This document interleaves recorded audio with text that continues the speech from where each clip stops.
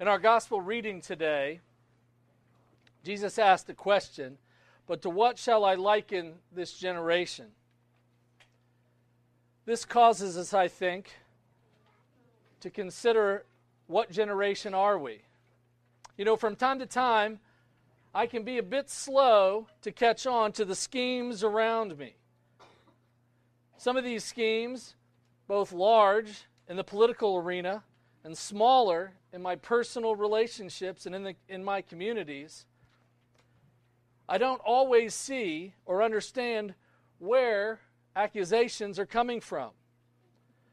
Now, if you've known me for more than just a few minutes, you know that I enjoy history, particularly military history, and thus I love movies about past wars and politics. You know, we've all seen a scene in a movie like that where some conniving, manipulative leader who is clearly recognizing the enemies of the efforts of the enemy, and they say something like this, "Oh, I understand what they're doing, because that's what I would do."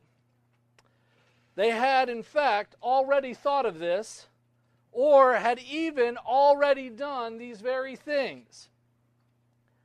This type of projecting evil that I do onto my opponents is not a new tactic.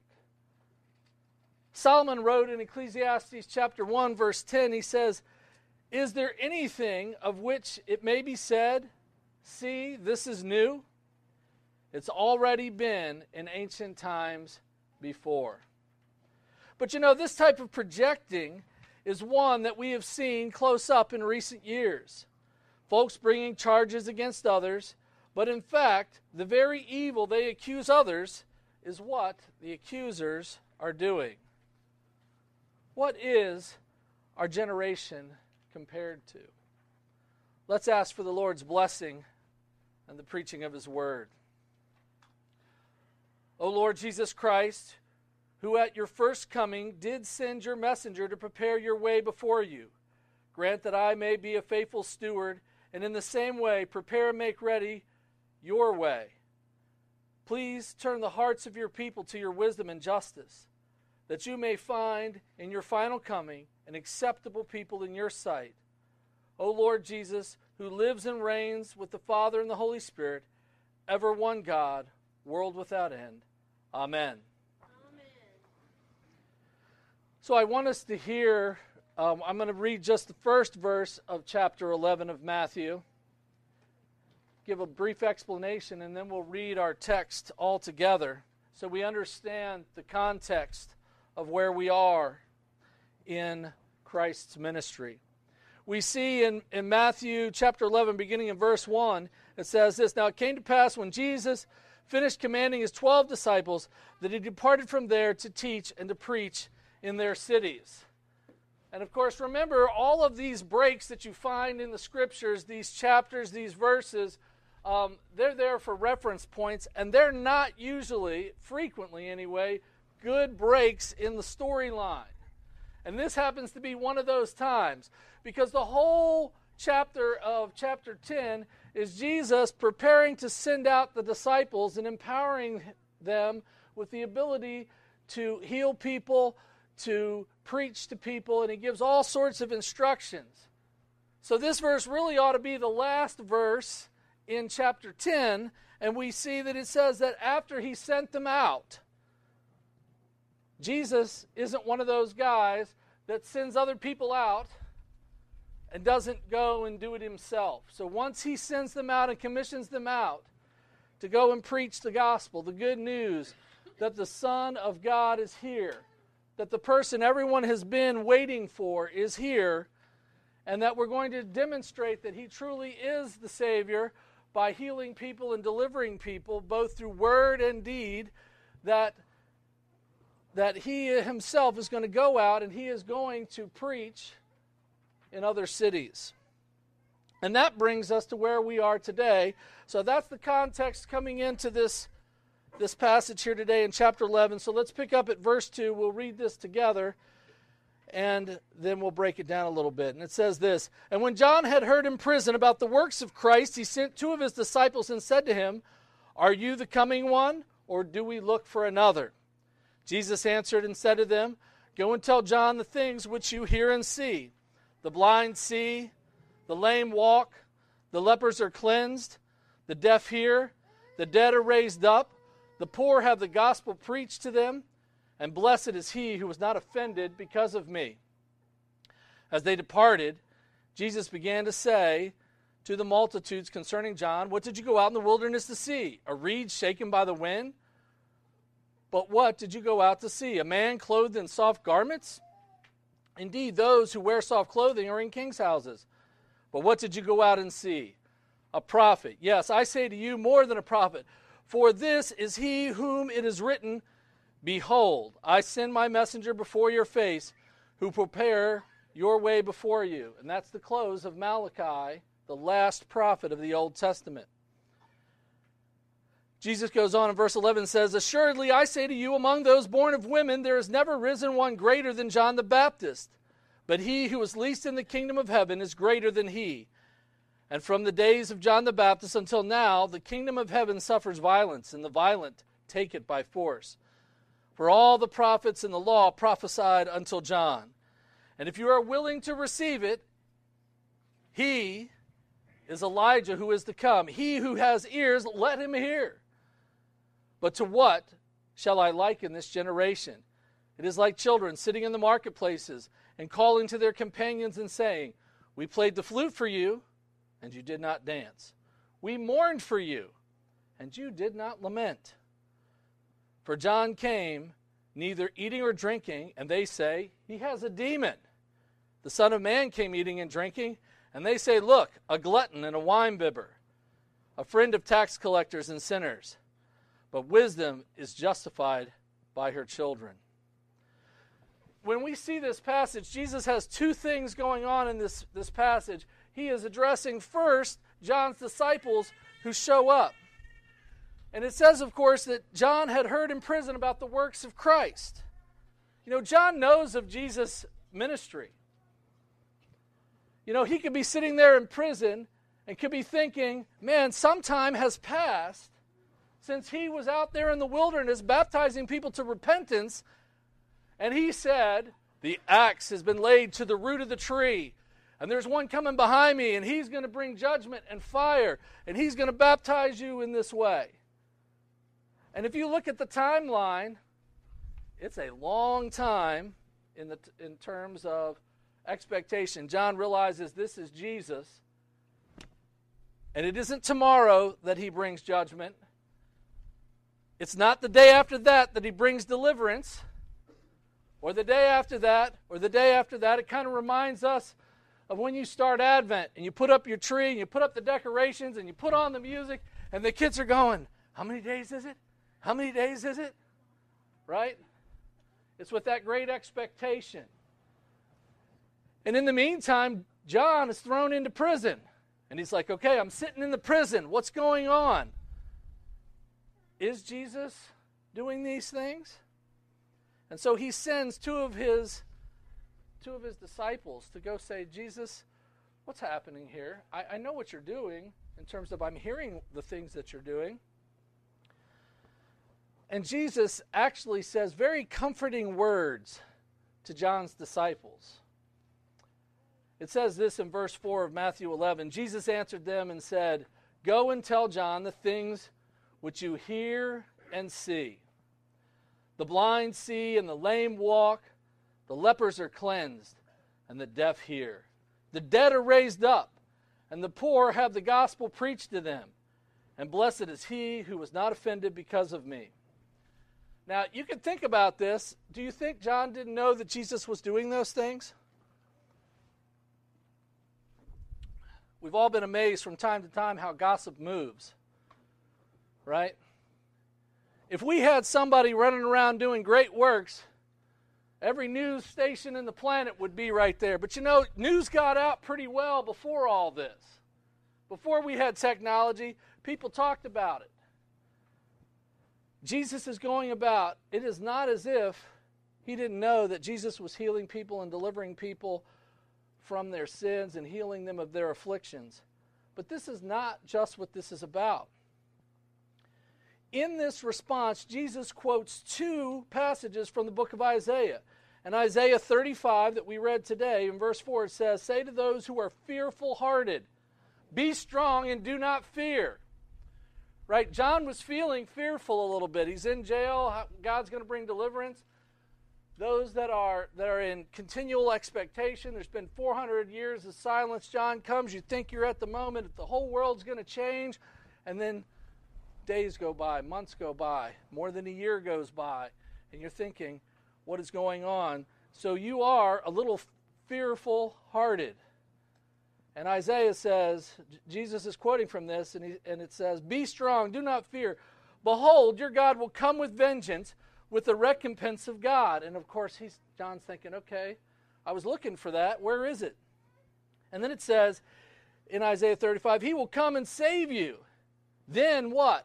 The eyes of the blind shall be opened, and the ears of the deaf shall be unstopped, and the lame shall leap like deer, and the tongue of the dumb sing, for the water shall burst forth in the wilderness and the streams in the desert."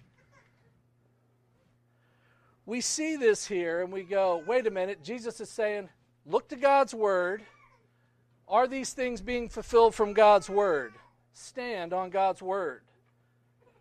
He also quotes from Isaiah 61:1, or 61 beginning with verse 1, and it says this, "The Spirit of the Lord God is upon me, because Yahweh has anointed me to do what? To preach good tidings to the poor.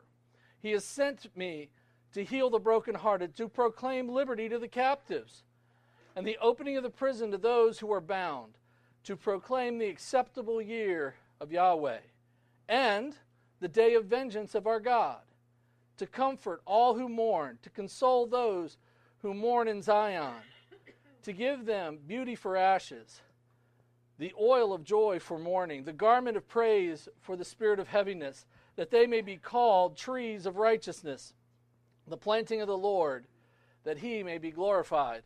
And if you were privileged this morning to be in Sunday school with us where we went over Psalm 101, you see very many of the very same themes in Psalm 101 that apply right here.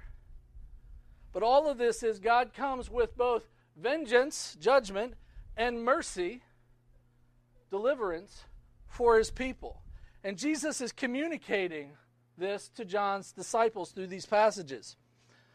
The acceptable day of the Lord brings both vengeance and judgment to the proud, and liberty from those things that bind and keep his people separated from himself. What are these things that they're delivered from? Blindness, lameness, leprosy, deafness, and death. In the law that God gave Israel, when he constituted them in a nation, he provided degrees of separation of holiness for the priest to the nations. Among these were physical issues. These conditions made people unclean and unable to come into God's presence at the temple. When Jesus came, he was removing barriers to reconciliation to God. Jesus was different from all others before him. You see, in the Old Testament, if you encountered something that was unclean, or a person that was unclean, and you touched it, you came into contact with it, you were unclean, and there were procedures to become clean again. But when Jesus touches the unclean person or unclean thing, he makes them clean. Jesus is not corrupted, but he instead removes the uncleanness so people may be reconciled to God. Additionally, these passages from Isaiah speak of restoration and the resurrection of Israel. Jesus finishes his responses to his hearers, "Be blessed by not being offended by him." This is predicted in Isaiah and also repeated in 1 Peter. We see in 1 Peter chapter 2, verse 8, where it says, and this is quoting Isaiah 8, "A stone of stumbling and a rock of offense. They stumble, being disobedient to the word to which they were also appointed." What is this temptation that Jesus is speaking about to be offended by him? When we hear God's word, and remember Jesus is the Logos, he is God's word. When we hear God's word and we become uncomfortable with what God says, or even worse, outraged that God would order salvation in such a fashion. That's the temptation before us. You see, sometimes we say, I'm not used to thinking like that. As a matter of fact, it offends me that it's not of my own works, that I have to simply believe and trust God. To be faithful followers of Christ, we must, in fact, be prepared to have our sinful natures offended and acknowledge our sin in humility, confess our sins, and not be offended by Jesus. And it says this in verse 7 of Matthew 11, as they departed. So John's disciples get these passages, and they say, okay, we're going to deliver this back to John. Jesus turns around to all the hearers there and says this, what did you go out in the wilderness to see? A reed shaken in the wind? But what did you go out to see?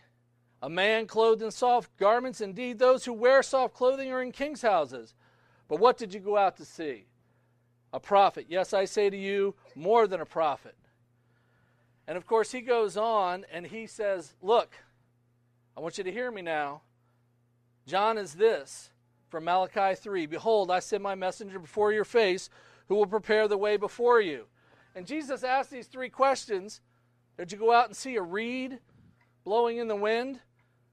You know, reeds are found in water. And the wind that's blowing them, what is wind in the Scriptures? The Spirit. So you have the Spirit hovering over the waters. There's creational language here. Did you go out to see that? But this points also to the new creation found in Christ Jesus. He then says, did you go out to see someone in soft clothing? These are things that are in king's palaces, human king's courts. John did not come from the powerful influencers in the great palaces and the great cities of his time. No, you didn't go out there to see if God was doing something new. You didn't go out there because he was this super influencer. No, you went out to see a prophet. You know, God meets his prophets in the wilderness. We can think of Moses, Elijah, even Jesus in the 40 days. And last week we saw that the baptism of repentance that John preached took place in the Jordan wilderness, where those who repented, they passed through the wilderness and through the waters of the Jordan. And it gives us this understanding of returning to the restoration of God's people. This is exciting because there's 400 years of silence from the prophets. And they've been wondering, is John Elijah, who's spoken of at the close of the Old Testament? And Jesus brings absolute clarity and really vindication to John's ministry when he says in verse 11, assuredly I say to you, among those born of women there is not risen one greater than John the Baptist. But he who is least in the kingdom of heaven is greater than he. And from the days of John the Baptist until now, the kingdom of heaven suffers violence, and the violent taketh it by force. For all the prophets and the law prophesied until John. And so Jesus says, you know what? He absolutely is the one you've been looking for, the prophet Elijah. I want to be abundantly clear. And it's interesting, after he is abundantly clear and he says, absolutely, this is a fact, he says, and if you are willing to receive it, he is Elijah who is to come. He who has ears, let him hear. So Jesus himself says, if you're willing, receive it. And he who has ears, let him hear. And of course, when we look at this whole passage, we say, what's this violence Jesus is talking about here? You see, they know that when the Son of Man comes, that there's a time coming where the Messiah will bring tribulation on Israel. There'll be great turmoil, false prophets. And they're going to have expectation that the Son of Man brings judgment and deliverance. John's ministry marks the beginning of the great cosmic battle where Jesus will deliver his people from their sin and ascend to the throne over all heaven and earth. Jesus then becomes very clear that John is in fact the prophet Elijah who connects and fulfills the close of the old covenant. Jesus declares, if you are willing to hear it, hear it. And you see, this brings us to the tension in the passage right here. Are you willing to hear it? Will you hear it? But verse 16 brings us to this question of rejection and repentance. And Jesus says, but to what shall I liken this generation? It's like little children sitting in the marketplaces, calling to their companions and saying, hey, we played the flute for you, but you didn't dance. We mourned, and you didn't lament. And Jesus says, you know what else? Not only did you have this proverbial dancing and playing music and all of this and lamentations, he says, for John came neither eating nor drinking, and they say he has a demon. And the Son of Man came eating and drinking, and they say, look, a glutton and a winebibber, a friend of tax collectors and sinners. And then Jesus has this real odd line at the end, at least as far as we read it. But wisdom is justified by her children. But when we look at this passage, we know as we read the rest of the Gospels that many of the people of Israel did not repent when John was preparing the way by repentance or when Jesus came. They didn't repent. In fact, they rejected John, and now they're rejecting Jesus. With haughty eyes, they simply seek to judge John and Jesus by discrediting them. The haughty eye creates a standard, their own standard, and declares that in my pride I have my own standard. And this own standard that I create for myself, this allows me to exercise judgment on others. They say John is a demon and Jesus is gluttonous, a drunk, and friends of those who collude with oppressors. Jesus says that wisdom is needed to know the times. Those who become offended by Jesus and the gospel write their own music and lyrics out of step with God. They're even astounded that God is not dancing to their beat. And that can happen to us as well. You know, it's always great. We hear these things talking about sin and talking about the people in the Old Testament. And a lot of times we can evoke it to people outside our church. But the reality is, we do this too. We come out and say, I've got my standard. Why is God not dancing to the music that I write? To my perspective. You know, this chapter ends with woes and rest. Woes and blessings. In verse 20, Jesus says this. He began to rebuke cities in which most of his mighty works had been done because they did not repent. And in verse 23, he goes on and says, and you, Capernaum, who are exalted to heaven, will be brought down to Hades. For if the mighty works which were done in you had been done in Sodom, it would have remained to this day. Jesus says, look, you can't create your own standard. You can't have your own way of deliverance and salvation. No, you can't, because I've come and I've brought this deliverance. I've done these works. I have cleared up the barriers to getting in, to being in the presence of God Almighty. And you're disregarding them all. As a matter of fact, you're just accusing me of what you're actually doing. And then Jesus says in verse 25, he brings blessing. At that time, Jesus answered and said, I thank you, Father, Lord of heaven and earth, that you have hidden these things from the wise. This word wise here isn't like the wise that we think about from Proverbs. No, this is the expert, the supposed expert, the person that knows everything, that should have everything figured out. God has hidden these things from, and the prudent, that is, the learned person, and have revealed them to babes.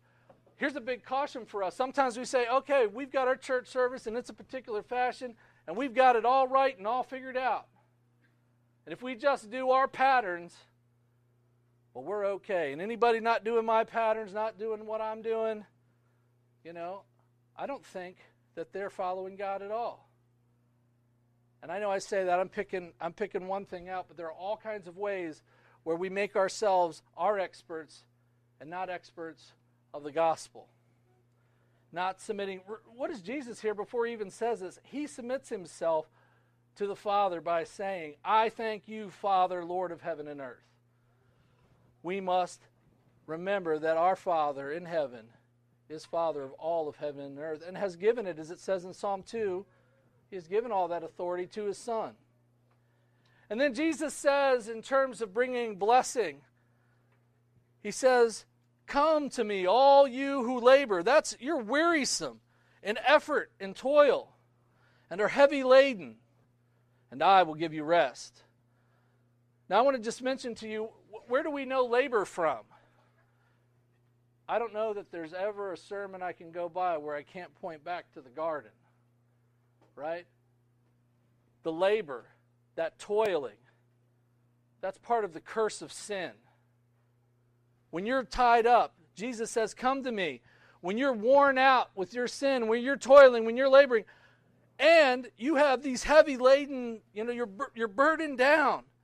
And usually this type of what Jesus is talking about here, it's about you're burdened up with your own rites and liturgy, religious rites, your own liturgy, and unwarranted precepts. In other words, you say, I'm going to be like those people playing my own song, and I've created all kinds of other things that make me righteous and good, my own standard. That's a heavy place to be. You're still carrying the weight. You're still carrying the curse of your sin. But Jesus says, come to me, let's take those off, and I will give you rest. So what about this generation? Many of this generation despise the gospel because our cultural influencers and those of exalted positions reject Christ and the gospel. These folks, which sometimes includes us, they play their flutes to their song, and Christ doesn't dance to it. This generation, which includes us, declares and cries out of their own standards and high and lifted up ideas of lifestyles and justice, saying, my justice should be mourned, and with great wailing and lamentation. When we define our own truth, we will fill our lives up with our own attempts to resolve the guilt and regret of sin. We act like a hoarder of our own truth. And in this hoarding, we are not submitting to the rest offered by Jesus Christ. We have no room to spare. We've cluttered so much of our own ways to work out our salvation that we have no room to spare for the gospel.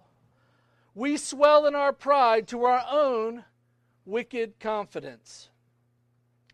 We become like Adam's meager attempt to cover the nakedness of his sin.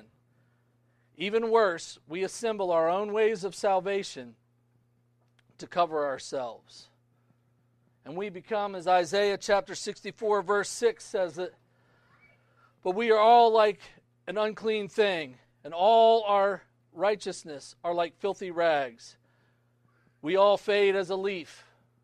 If God hadn't showed up right then, those leaves that Adam and Eve were trying to cover with, they would have just shriveled up and died, and they'd still been uncovered. And our iniquities, like the wind, have taken us away. Christ Jesus came to remove the curse of always toiling and yet never being relieved. So in our vain efforts, we create burdens that we lay upon ourselves and others and still find no relief. We make God's word a stumbling block. The Christian's life is a humble life of repentance, restoration, and rest through Christ Jesus.